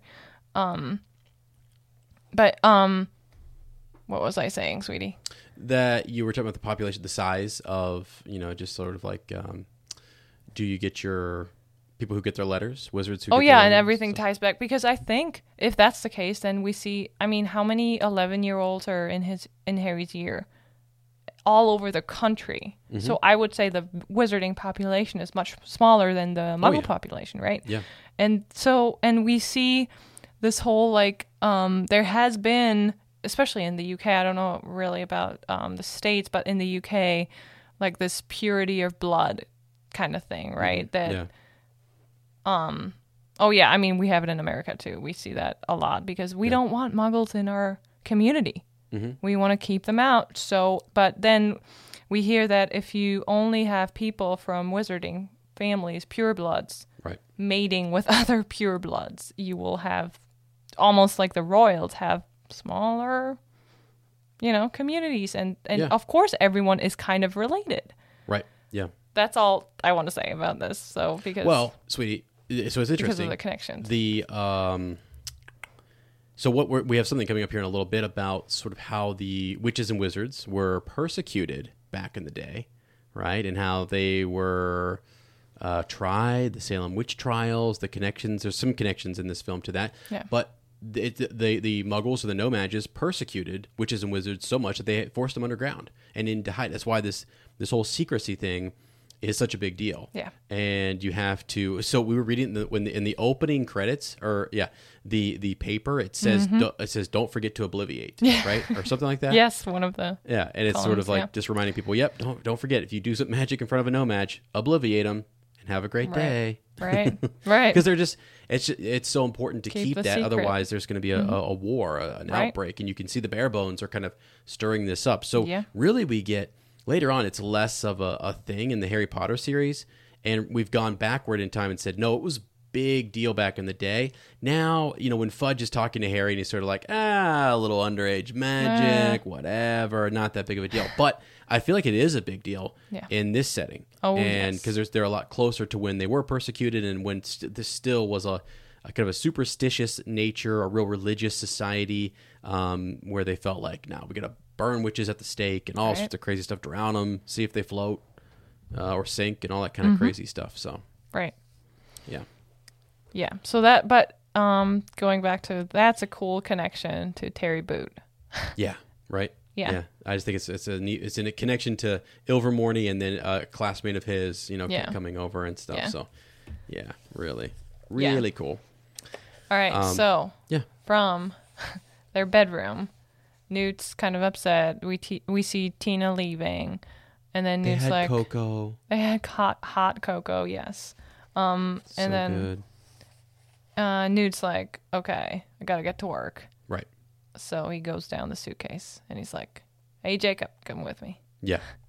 And this is awesome. He doesn't care if he's a nomad or not. He likes Jacob. Right. So one of the coolest moments in the films, the original Harry Potter films for me, was when it's in Goblet of Fire, when they go inside the little tent, when Mr. Weasley takes him inside the tent, and you're like, what? This is magic. Yes. I love magic. Yeah. You can go into this little tent, and it's this huge place. And so when Newt goes into his suitcase, this is just awesome. We don't know what the heck's been going on. Things have been jumping out of it. It's been sort of just like, we're not sure if we're going to see inside of it. And we go into this whole world inside there, where he said that he's got this huge eagle named Frank that he's, carrying around, saying this is my real reason for being here. Yeah. And you see all the fantastic creatures, which is just, I think, really, really amazing. This is sort of a wow moment for you in the film. Can I ask you a question? Yeah. Is Frank a thunderbird? Is that, or is he a different creature? I don't remember right now. Might be. That's I always assumed, because isn't one of the Ilvermorny houses Thunderbird? Yes, it is. Yes. Okay, cool. Let's see. Gave to a Thunderbird he rescued. Yes. Oh, Thunderbird. Wow. Cool. Mm-hmm. Frank the Thunderbird. Yeah. Yeah. And this movie has, I don't know, just when they are, I love that scene when they go down in Newt's suitcase and we get introduced to all these different creatures, all the habitats. Mm-hmm. And this movie just has so many good lines, like where Jacob says, "Hey Newt, I don't think I'm dreaming," and Newt's like, "What gave it away?" And Jacob says, "I ain't got the brains to make this up." Yeah, yeah. He thinks he ain't got the brains to make this, which is pretty sad, but like. Yeah, sometimes you see something. I mean, even the story, like I amazed. Like, you can say whatever about the author, but like making this, I mean, creating a world like that, even like Tolkien or Martin, and they create this huge world with all the details and all. As a kid, just real quick, as a kid, I always thought, like when I first learned about Harry Potter and got into, the whole world of wizards and witches, and I thought to myself, what if J.K. Rowling was just a former witch, or not a former witch, she is a witch. Yeah. And she's like, I don't care, I'm going to write this all down and sell it as stories to the muggles. Right. Just because, like if they think that's just a story, but I want them to know about all this stuff. And I thought maybe she is a witch and she just wrote that all down and just to have it documented and, sell it to the muggles as a story. Mm-hmm. Yeah. It's like she's pretending. Because you can't make that up. Right. Yeah. Yeah. It's so good that you can't, I get it. Yeah. That she's pretending that it's not real, but it is real. So we think it's not real kind of thing. Right. Yeah. Yeah. Which is cool. Yeah. While we're in the suitcase here, I want to mention as well too. There's this part where there is there's actually a Grindylow in the water, and if you look really closely, they say this was sort of one of those things like an Easter egg that they put in there, and this was really kind of cool. These creatures are featured in Harry Potter and the Goblet of Fire in the underwater task of the Triwizard Tournament. Yeah. And we know that's one of the questions that's asked. I think it was like a password sort of question, like Lupin and Harry. He was like, "What creature sat in the corner, right, of my office when Harry Potter first met me?" Grindylow. Yeah. When they're like worried about people's identities and that they they drank Polyjuice potion or whatever to figure out if that's the actual person. Yeah. I thought it was cool. So they said that there's a Grindylow in there, and I don't know that I actually saw it, but I have been clicking back through to kind of see. I think it's in the water tank. It's in this off to the side here. Yeah, it's in like a bubble. That's cool. But anyway, really just another cool Easter egg in this film. And one big thing that we find in Newt's suitcase, which I think was mind-blowing, was the Obscurus. Yeah, right. Okay, yeah, so you have some notes on the Obscurus, and maybe I'm sure we're going to get more in the upcoming film on it, right? And theories, thoughts, whatever it might be. But the fact that this is in there, it sort of almost draws Jacob towards it. It's like he almost can't stop walking towards it, as if it wanted to attach itself to him or something. Good thought. Because it has like it's been detached. It doesn't have an needs Obscurial. A host or something. Yes. So, because that's something that was said by, what's his name? Graves or whatever? Yeah, Graves, a.k.a. Grindelwald in this case. Yes. But But he said, so it's no good. It's useless without its host. Yeah. But maybe it was trying to get a host. Right. And I thought that was interesting that he felt he almost couldn't stop walking towards it. And it was like, I think maybe Newt felt that as well at one point and sort of said, like, no, get away. But he has a magical barrier around it. I think he still would have been safe, but still, that's a powerful kind of thing, dark magic, that could attach itself to someone. Yeah. What do you think would have happened if Jacob had touched it? I think it would have tried to attach himself. And I don't know that, like, Newt or Dumbledore or anyone has figured out how to detach it without the host dying. He tried. Yeah. Right? That's the thing. The girl and we tried. Sudan. First thought was, like, before we kept watching and learned that this Obscurus, Newt talks about it. He later says he met this one in Sudan 3 months ago, and he tried to separate from the Sudanese girl. And we learn, okay, it's useless, how Graves puts it, useless without its host. Right. But that first thing that came to my mind was like, whoa, could that be Ariana Dumbledore? Yeah. Or like her Obscurus, because we have to make. Or does she have one? Is that the reason she died? Right. That's the biggest theory. Yeah, because everything's pointing at, or everything is hinting at. Just real quick to make the distinction. So the Obscurus itself is a type of powerful, magical parasite, right? That forms when a wizard or witch suppresses their magical ability. An obscurial is the person whose body is a host for the Obscurus, who's that person who's tried or was forced to suppress their magic or magical ability.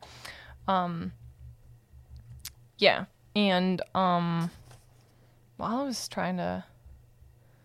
Where do I find that? Oh, yeah. We learn that when witches and wizards were hunted, like during the Salem witch trials, we learned later that there were so much more, a lot more obscurials, because people were trying to suppress their magic. Mm-hmm. And like, I thought it was so interesting that this dark thing forms, the dark material dark energy forms when you suppress your magic. Mm-hmm. So, and the consequence is that you die. Yeah. So to me, that says, like, if you transfer that, like to real life almost, like if you suppress your inner, the magic that's inside of you, you kind of slowly die inside. Mm. Wow. And we watched, kind of watched Jacob, his magic, like inside, which is like his dream, his magic, like, the power to imagine things and create and put, like, to me, it is magic that we as humans can imagine something and then we can act on that and make it, we make it come alive. We bring it to life.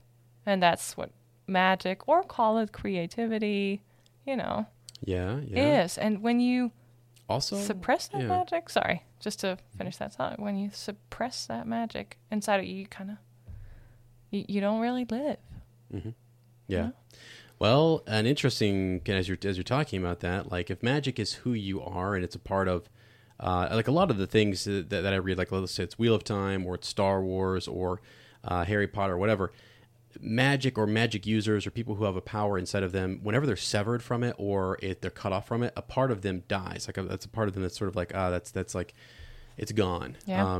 And every author who kind of writes about it says sort of the same thing. Well, interestingly, like if in our society, different groups would say, different diversity groups would say, like they've been suppressed and they've had a part of them that's been told like that can't exist, that can't be allowed, right? And you see a lot of death actually in those, in like really, and not to bring, but you just made a really interesting, real connection to the obscurious and obscurials or whatever, and something that's kind of fascinating because J.K. Rowling says an obscurious is developed under specific conditions, trauma, with the use of magic, internalized hatred of one's own magic, a hatred of yourself for what you truly are.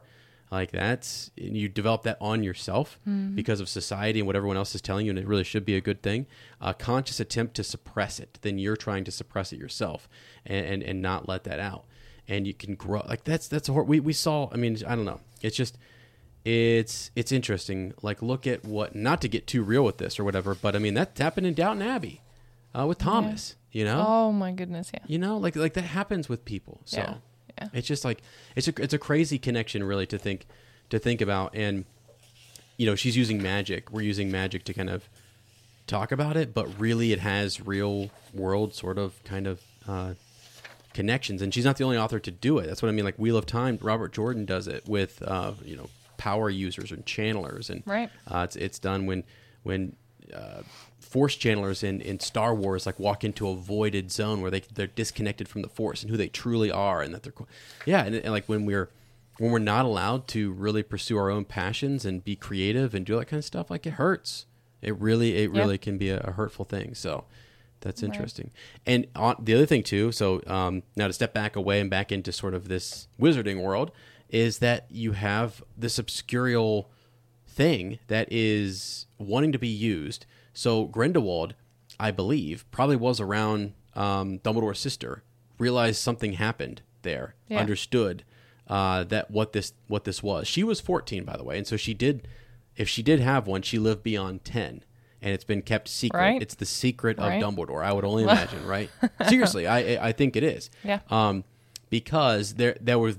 That's intentional. The line is that no one has lived beyond the age of 10. Mm-hmm. There's only been several documented cases, and now you have Credence living beyond. Also living beyond that age. Right, beyond that age. And if Dumbledore's sister also lived beyond that age as well, that's one of his secrets, and it's one of the things that he's kind of kept, like, maybe that's the secret. And Grindelwald's obsession starts with that, like, oh my God, what is this power? Yeah, you know what I mean? What is going on with his sister, and the a curiousness, a fascination that's now been like, he wants weapons, he wants power sources, he wants, if he could, that's why Queenie is now with him. He desires those powerful objects and people and wizards and witches around him. And even if he could, a fantastic beast, which I think in this next movie we're going to see he's sending his team to capture and to use a fantastic beast. And I think Newt is going to prevent it, try to. Mm-hmm. Sorry, just getting a little speculation in there for you guys. Oh, that's cool. And I always wondered, had Mr. and Mrs. Dursley, so Vernon and Petunia, had they succeeded in keeping Harry from Hogwarts, from going to Hogwarts, would he have developed one? Have developed an Obscurus? He could have, maybe. Because he was, I mean, they were all, like, they despised everything that's magic or magical. Yeah. I think had they been worse... Yeah, I think had it been to a certain degree, it seems crazy to say that because a lot of what they did was absolutely terrible and awful. So you're like, well, how far does it have to go? Yeah, so that's interesting. Yeah, I wonder. Don't know. Anyways. Oh, the depressing conversation of Obscurials, but they're in Newt's case, and that's what gets him in big trouble. Right, and we learn. So at the end of this journey through his case, we learn. An Erumpent is missing. An Erumpent is in there. Oh my gosh, he had an Erumpent in there. It's gone. It's missing. And so this was cool. Let me see if I can pull this up on the X-ray. Let's see. There was a really cool connection to this. Yeah, here we go. Because they end up going to the zoo, right? They're trying to chase it down. They're like asking if there was a spot, and Jacob sort of guides him to the zoo. Yeah. Here it is. So there is a connection to, what's his name? Zeno? Xenophilius. Lovegood. Yeah. Lovegood, yeah. Luna's father. Right. So he's in possession of the horn of an Erumpent which he insists is the horn of Crumple-horned Snorkak. I have no idea. Oh, yeah. And they're like, no, this is an Erumpent horn. It can explode. Yes. And he's like, no. Right. Yeah, because she is not fooled and knows that an Erumpent horn is prone to exploding. In the novel, they find out that she is indeed correct, and Erumpent appears in the film as one of the beasts Newt needs to recapture. So I thought that was pretty cool. Just to kind of make the connection for some folks as to, because that thing, when it puts its horn into the tree, it causes the tree to explode, which almost falls on Jacob. This whole thing. Right. It sticks its horn in there, and it does like this, like... And that's the whole point. That's why, so Newt knows it can be dangerous. So he's like, here you go. He pulls out a hat, like a protective hat for Jacob, and says something like, his head's very vulnerable. Almost like, he said, and I remember I turned to you, I'm like, wait, does that mean like, almost like only muggles or no-mages heads are breakable or vulnerable, but he doesn't put anything on himself. Like, Newt doesn't put anything on. So I'm wondering, are wizards' bodies less vulnerable? Because, and then now I make the connection to Neville here. Like, when Neville fell out, he tells that story. He fell out of a window, his uncle or someone was dangling out of him out of a window, and his body, he fell, and his body just bounced off the ground like a what do you call it? We call it flummy, or like a bouncing ball. A ball. Yeah, and that's when they knew he was a wizard. So I'm like, can wizards, are they like protected by their magic? Yeah, because when you're in a life-threatening, dangerous situation like that, like that's what had activated Harry's magic, right? A lot of times around the house, like he ends up on the roof. He's being chased, and the next thing you know, he's boom up on the roof. How did he get up there? Right. How did he levitate? How did he jump that high? How did he whatever? So maybe there is something to that. I also think too, the other thing that Newt could have just used his wand to brace himself or cause a cushioning effect, a cushioning charm or something. Yeah. But still, maybe there is more to it. He just knows that he's got those powers. Right, he doesn't need it, yes. Taking care of True. Old Jacob. It's a genius idea because it's very comical. Just to see him in the gear, like those old pads and stuff, you're like, wow, okay. It was just kind of funny to see all that. But, and actually when we're having that scene, so they get separated, Jacob's on the run, Newt is fighting this monkey for his wand, and you had a kind of a WTF moment, right? Right. Where... Because when we see, Newt trying to persuade the monkey that this, like, he just holds up a stick. Here, this same thing, like what you hold, what I hold, same thing. Can you just, he's trying to get his wand back. And then we see the monkey kind of performing some. We don't know if that's the wand itself, but at the same time, that's what gave us the WTF moment when we watched the trailer for the new movie coming out, when we kind of see Nomad Jacob using the wand, and I'm like, this monkey, he's just playing around with the wand, and Sweetie, he performs magic. No, stop. Are you saying that if a monkey can use even a monkey can use magic? What are you saying? Because I think, I want to think that maybe Jacob's got some splinter of magical ability in his body or something. I don't know. That's the whole thing. Oh, I want to talk about that. Like, we all kind of have, don't we all? Magic in us, and some are, for some it's powerful enough to bring it out, and right. Anyways, but the wand is a magical. It's a magical item, right? It helps. So. That's the whole conversation. Is a wand just a thing to channel? It helps you channel the magic, but it also has a mind of its own. It also chooses the wizard. Exactly. So it can do its own thing. Maybe it wanted to pop out of that monkey's hand, and so the moment it had the chance to really, once it was struck, it pops out because it wants to get back to Newt or something. Maybe, yeah. But I was wanted to get back to his master. So. Okay, cool stuff. Anything else there in the zoo? Anything else that, just funny scene? It is. We see that big Arumpa, and I was just thinking, wow, that lake at Central Park must really been frozen solid. Solid. Because that Arumpa is dancing and galloping on that. Right, and it doesn't crack. Yeah. It doesn't crack, yeah. Yeah. Okay. All right, so moving on, Nate, one of your next points here is Henry Shaw, the senator. Is killed by Credence. Right. And this was interesting because you asked this question. I really did not notice it, nor did I think much about it. But this is why I think you're onto something. You had to pay attention to the words, things that are said about the obscurials, because you said, what is it that is that the marking of an obscurial attack? Right. Or why is it make the markings that it makes? Yeah. How does Newt know that that's classic obscurial whatever, Because Newt later on says, no, look, you guys should be able to tell. We all know it. Don't kid yourself. This was done by an Obscurious. Right. He just he looks at his face, the dead senator's face, and he's like, yeah, that was an Obscurious, I think. And I was like, how does an Obscurious kill? Why does the senator have all these scars all over his face? And Newt actually is able to tell. Yeah, I think that was not just a. So it's like a standard thing. It's a mark because the killing curse doesn't leave any trace or mark like that necessarily, right? So this does, and an attack by it is okay. There's not a poisoning that happened here or whatever. It's exterior markings that clearly indicated that he was attacked and killed by an Obscurious. Right, and that's what's the whole connection here is that senator totally made fun of Credence and his people, the Bare Bones, when they asked for help, and he called them freaks, and that's where we see that scene. Okay, the Credence Obscurus killed that man. Yeah.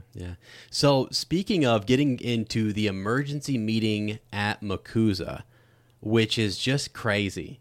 That actually, I felt like that was one of the better scenes. You come in there and you're like, they've called an emergency meeting. Yeah. There are people in here that are heavy hitters. These are the big representatives. There's I don't know. It's a big freaking meeting, and here comes Tina walking in with the case. Newt's inside, Jacob's in there, and they come walking out, and you're sort of like, what? You know, it's just a wild thing. We actually stopped, and it was in the. Gosh, it was in the X-ray again. Let me see if I can get to it real quick. But we had the different representatives. Right. We had the Swiss representative. And you asked me first, like, is that a German guy? Because his name sounds real German. Right. I have it here. His name is Heinrich. Hang on, Heinrich Eberstadt. Mm-hmm. We learned that he's the Swiss,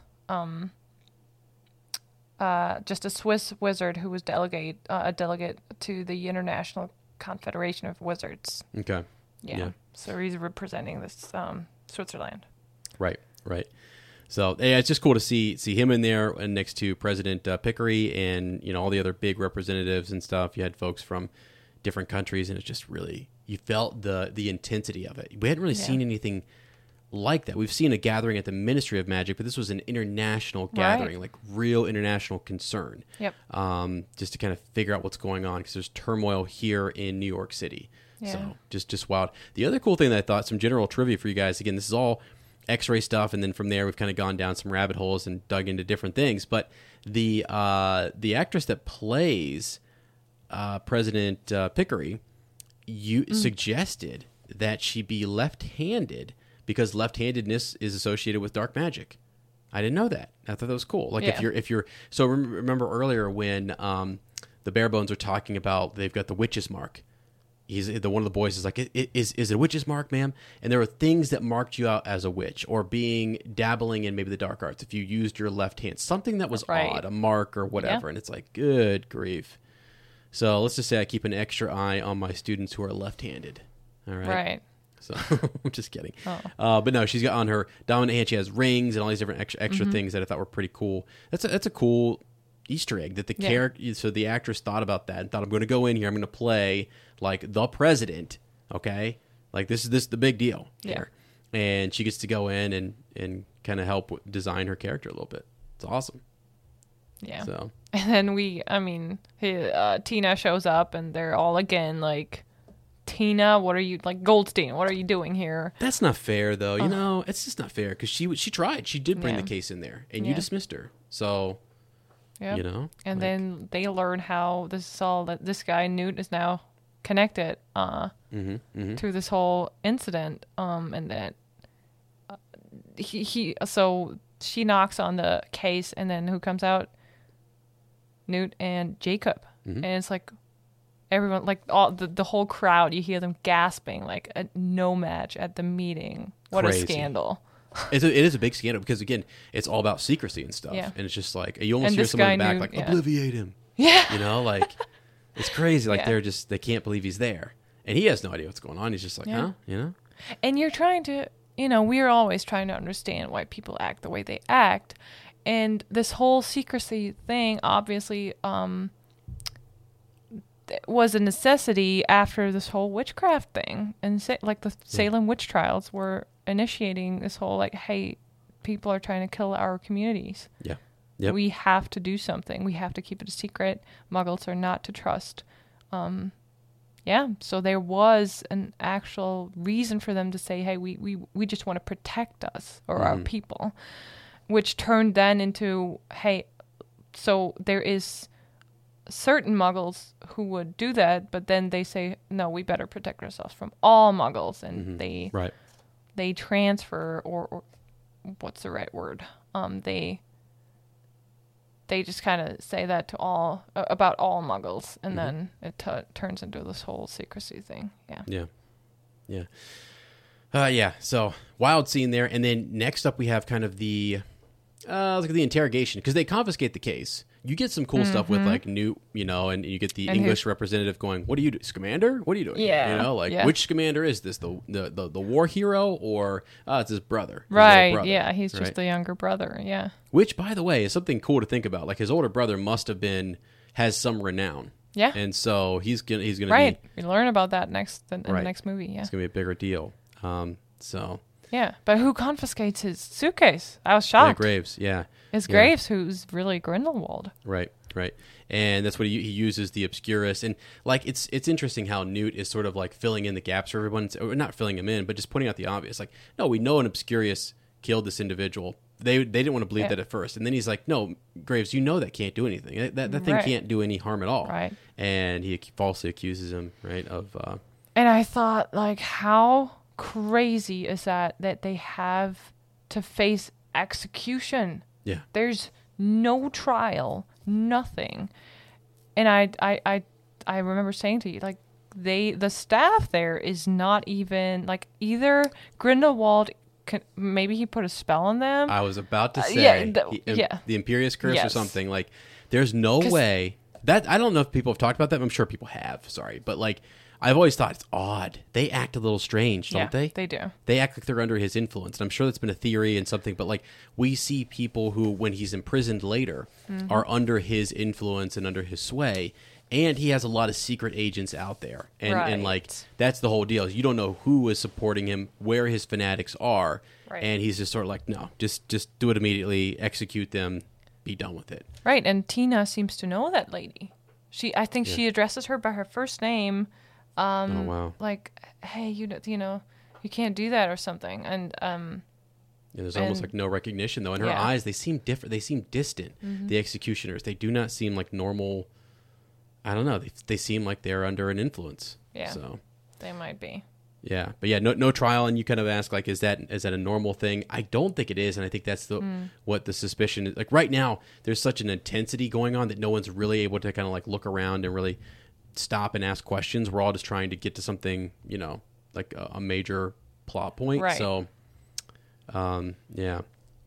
But let's get to so our last part here before we kind of jump off. We're doing part 1 of Fantastic Beasts, is this execution room, and then we're going to be moving kind of into the wrapping up the show here a little bit. You're about an hour and 45, which is fun. So yeah, you were like, I don't know how long we can talk about that. We got a long time. We can talk a lot. So it's just fun because there's so many cool little things, and it's just nice to get it out and get ready and get hyped for this next film. So. When they're in there, it's a really interesting thing. This liquid water, the execution room, is so different. It's not. I think people underestimate what we saw in this film because you got to see. They had to create this. Like, what does an execution look like? What are they going to use? And they use the influence from the Salem witch trials, where it's like they tie you to a chair, drop you in a tank of water, and if you sink, you're innocent. If you float, you're guilty. Right. They're going to push you back down again. But if you sink, you're kind of dead. Right? I mean, maybe you could die if they pull you out in time. Who knows? But that was sort of the trial, and it's just sort of a weird thing. But yeah, they have this moment where they kind of like to get you to go into that water. Right? You notice something that they do to Tina. Yeah, they just take her memory, like we see Dumbledore or people do it with the pensieve. They take their memories, and we see that taken out of her, and they put it in the water. So Tina sees her mom, and they put in the water to kind of lure her, lure her in to make her feel good about getting in the water. She's like, "Don't that look good?" Yeah, trying to give him a happy thought, just to kind of go in there. And this is not any normal liquid. I mean, it's gonna just like anything that touches it, just starts to kind of burn up or whatever. Right. So the last scene we're going to discuss, and I thought that was kind of cool, is when we see Queenie just walking through the MACUSA building. Yeah. And she heard Tina's thoughts, all of us. She's like, she drops her tea tray, I think. And she knows what's going on with Tina. And she's like shocked because... So I think, I told you this, and I was like, oh yeah, Snape totally said that. And I realized, oh no, I think this is actually from Twilight. When Edward explains to Bella that the closer you are to a person, the better you can hear their or he, at least, the better he can hear their thoughts. Or even Ellis seeing the future of people that are closest to her. And I just kind of imagined that might be the case for Legilimens like Queenie too. Right. Yeah, but I also read about our quote from today, which Queenie said, people are easiest to read when they're hurting. Right. And so she's about to be like, when she realizes she's going to be executed, right before they cast her memory into the liquid, before all of that, it's just anguish and hurt and betrayal, all this different emotions she's feeling. That I think would be easy to read for your sister, who's a legitimate, in the same, like in a same building, essentially, right? To read and feel that and to sense like, oh man, that's a strong emotion too, and she's hurting. So then, boom, she can kind of pick up on it pretty easily. So. Just because you wonder too, like if she's across the world, would she still have felt it? I think an echo or a distant call, but not as strong. I feel like it's a kind of a mysterious power or ability. Yeah. So that I think we're gonna learn more about, clearly, because Queenie's a big deal in the next movie and in the third film. Right. Oh yes. So, yeah. Yeah. All right. All right. So, hey, to wrap this up, we kind of have like our final little segment. We might add segments in as we get along and as we go down the road, or if you guys want us to add something in, if there's something you think would be cool to add to the show, always feel free to kind of send us a message at Fleur and Bill, or you guys can send us I think our email is fleurandbill@gmail.com, right? I'm pretty sure it is. Yep. One word, Fleur and Bill. Yeah, fleurandbill@gmail.com. You guys can send us a message over there if there's thoughts or whatever.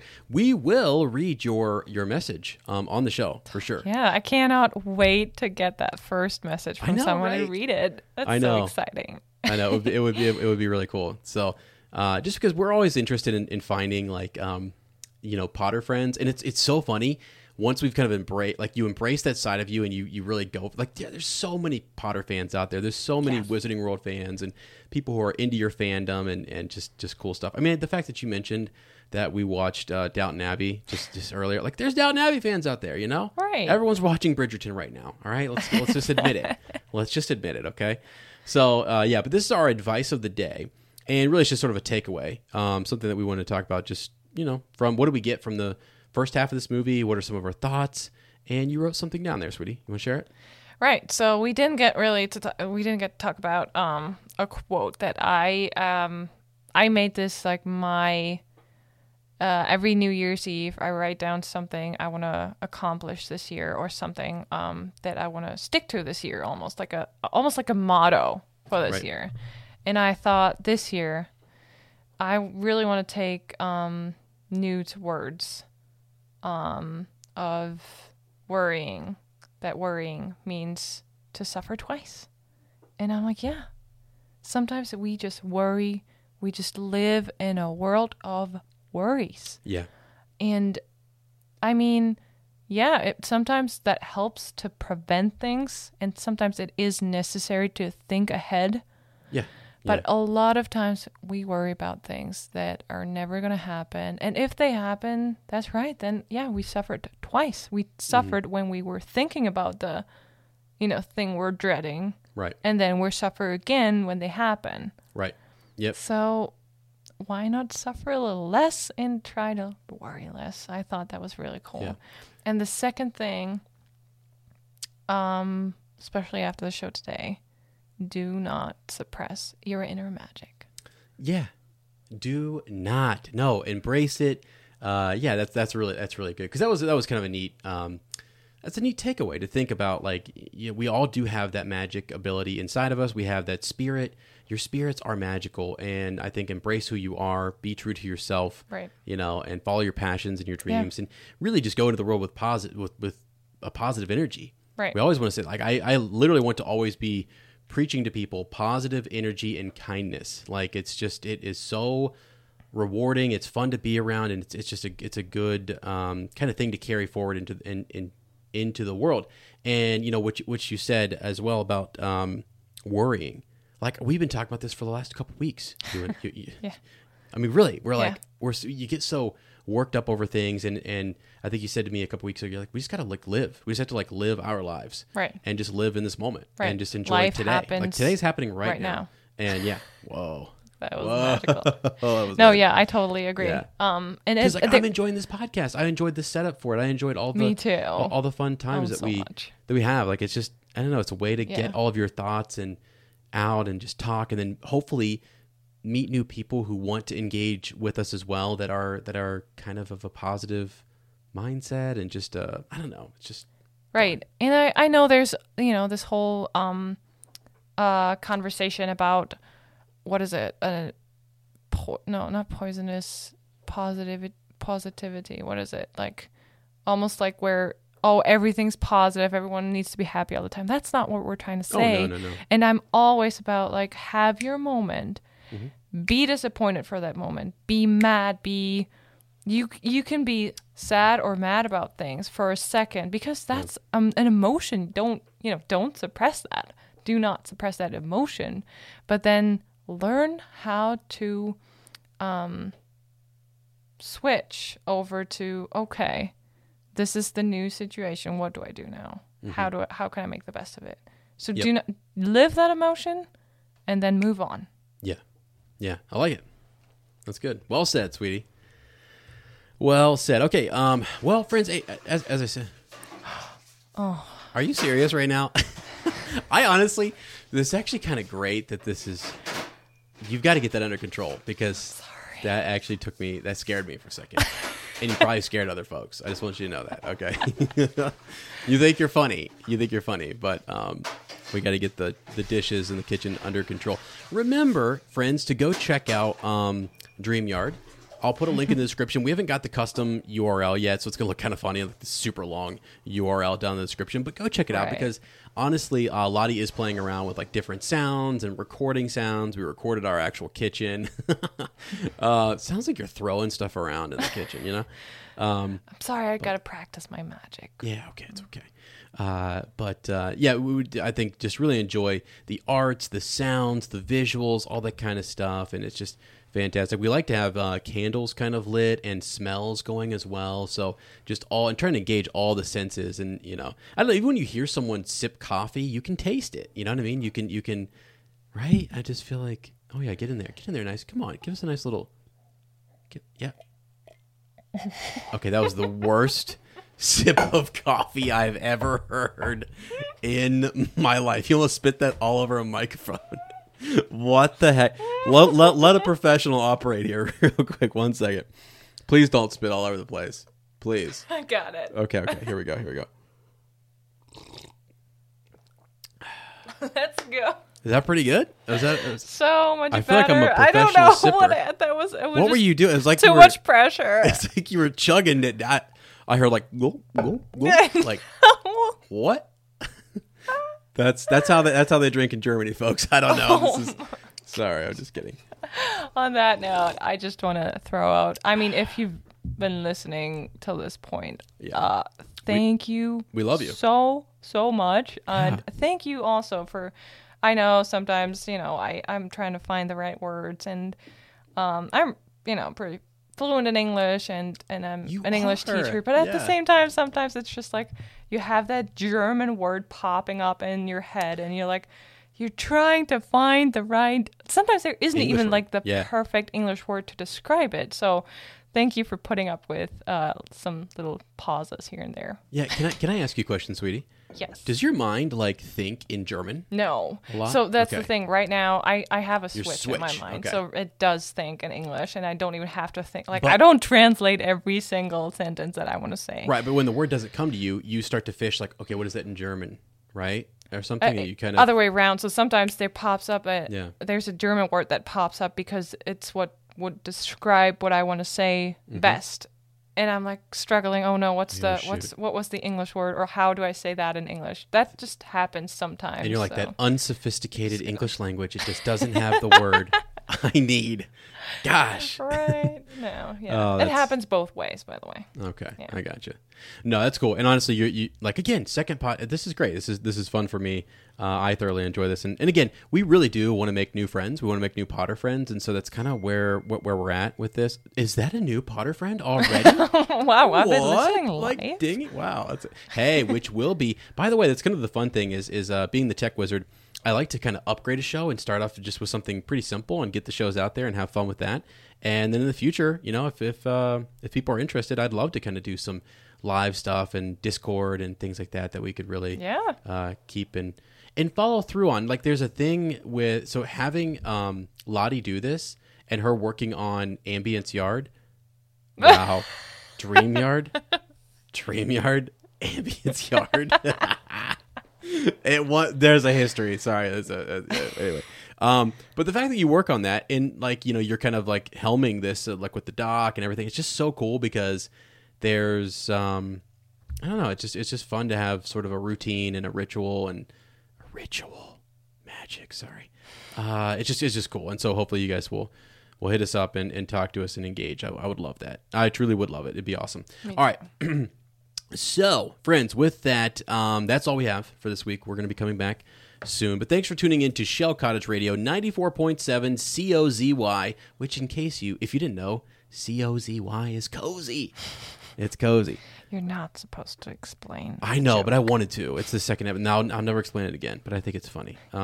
Okay, so we hope you'll join us in the future. We thoroughly do enjoy meeting new positive Potter people that don't behave like a bumbling, babbling band of baboons. It's babbling, bumbling band. I messed it up, and I committed to it. Sorry. Yeah. So, anyways, please don't behave that way. Come be positive Potter people. And if you don't want to miss the next episode, please be sure to subscribe to our podcast.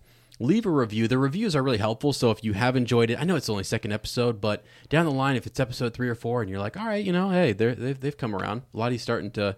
She's now speaking fluent German on the podcast. If you think that's cool, I'm just kidding. You know, hey, maybe we'll have a great listenership in Germany. But no, if you do enjoy it, just leave us a review. Follow us on social media at Fleur and Bill. Right. We would love to have you back next week for part 2 of our rewatch of Fantastic Beasts and Where to Find Them. So, yeah, like you said, that's it for this week. And thanks for joining Fleur and Bill in their cozy shell cottage.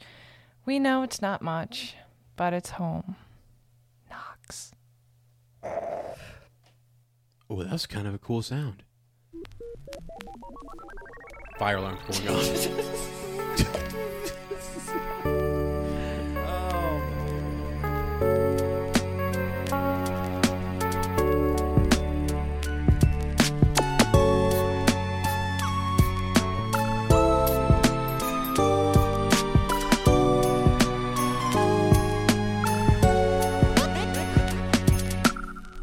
I can't see anything beyond. Look how my computer's massive. I can't see over there. I have no idea what you're doing. Sometimes I just, like to sketch something while we're talking, and I was looking at you, and I'll hold this up to the camera. So if you want to see what my little sketch of that's unbelievable. As he looks like. That's unbelievable. I got a lot of hair there. I got a lot of. Wow. Let me know if that looks anything. Does that look like me, guys? I think it does. Having a versatile, high-quality piece of clothing feels great. But having a whole closet full of favorites feels even better. American Giant puts the quality, durability, and comfort they're famous for into everything you need for your spring days. From premium t-shirts and jeans to lightweight French terry joggers and their legendary best hoodie ever. Get 20% off your first order at american-giant.com with code STAPLE20 at checkout. That's american-giant.com, code STAPLE20.